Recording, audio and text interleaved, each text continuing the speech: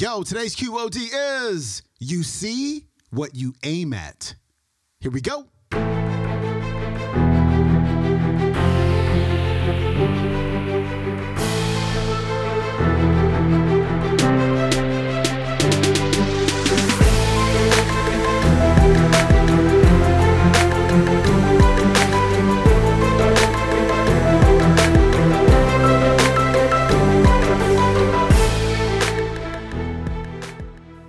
Welcome back to the Quote of the Day Show. I'm your host, Sean Croxton of SeanCroxton.com. We got Jordan B. Peterson on the show today.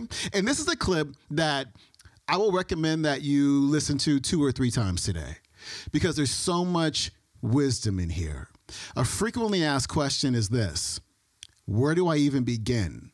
Like, how do I even start to create change in my life? How do I get my act together, as he says in this clip? And I love how he talks about starting wherever you can start. And if that's in your immediate environment, that is all good.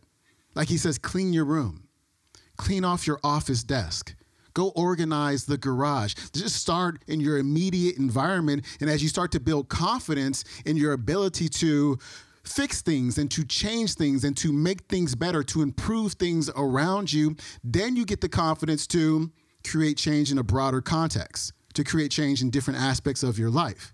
And I also love the last part of this clip when he talks about the world reconfigures itself around your aim.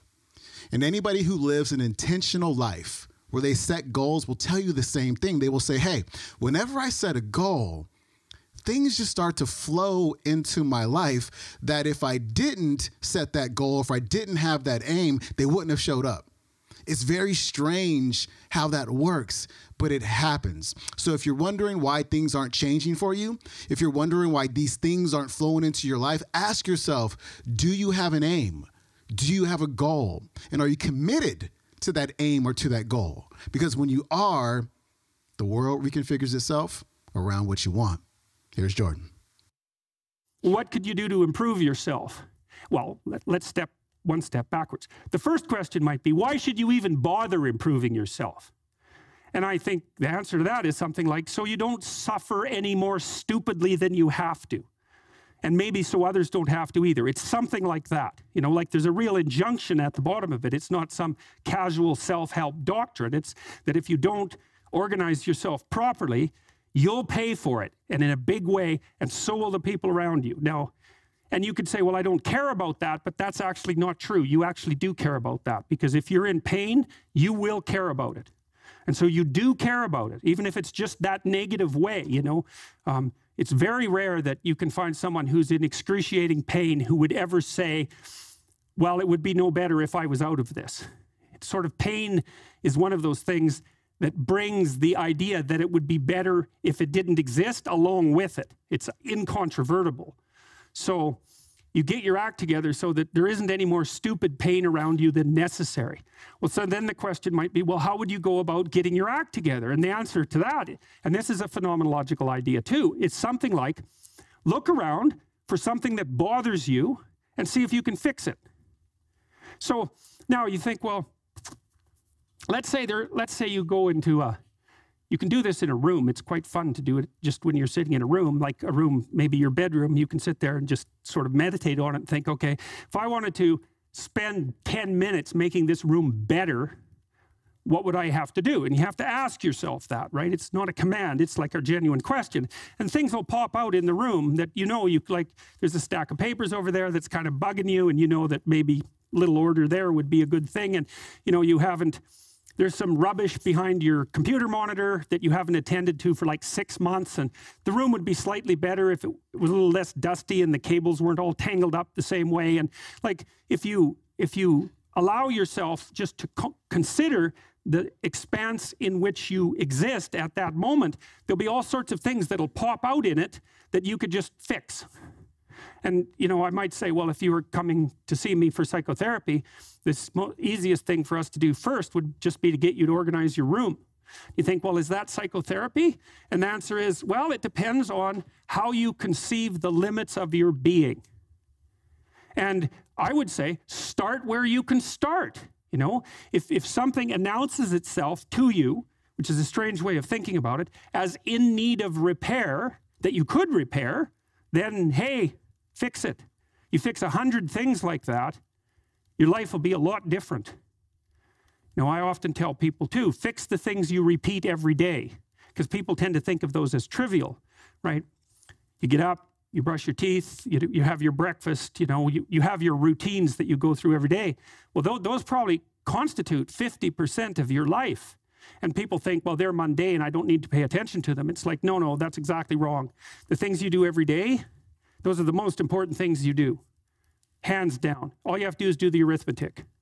You figure it out right away. So 100 adjustments to your broader domain of being, and there's a lot less rubbish around and a lot fewer traps for you to step into.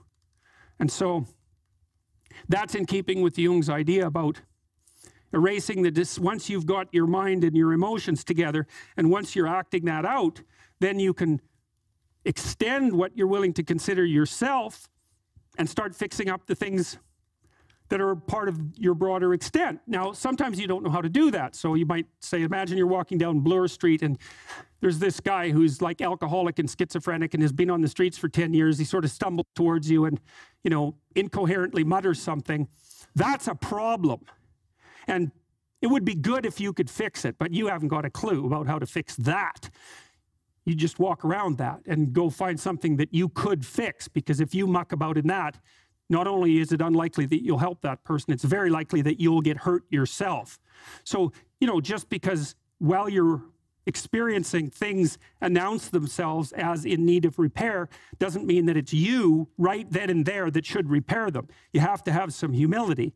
You don't walk up to a helicopter that isn't working and just start tinkering away with it.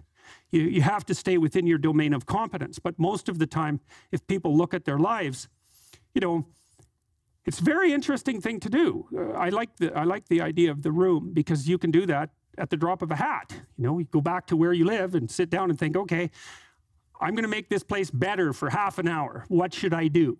And you have to ask, and things will just pop up like mad. And it's partly because your mind is a very strange thing. As soon as you give it a name, a genuine aim, it'll reconfigure the world in keeping with that aim. That's actually how you see to begin with. And so if you set it a task, especially, you have to be genuine about it, which is why you have to bring your thoughts and emotions together, and then you have to get them in your body so you're acting consistently. You have to be genuine about the aim, but once you aim, the world will reconfigure itself around that aim, which is very strange. And it's technically true. The best example of that, you have all seen this video where you watch the basketballs being tossed back and forth between members of the white team versus the black team. And while you're doing that, a gorilla walks up into the middle of the video and you don't see it. It's like, if you thought about that experiment for about 5 years, that would be about the right amount of time to spend thinking about it. Because what it shows you is that you see what you aim at. And that, man, if you can get one thing through your head as a consequence of even being in university, that would be a good one. You see what you aim at. And so because one inference you might draw from that is, be careful what you aim at, right? What you aim at determines the way the world manifests itself to you.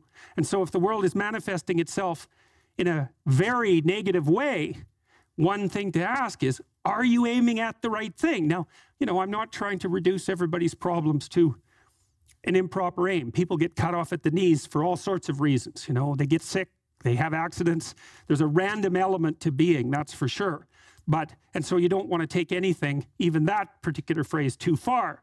You want to bind it with the fact that random things do happen to people, but it's still a great thing to ask.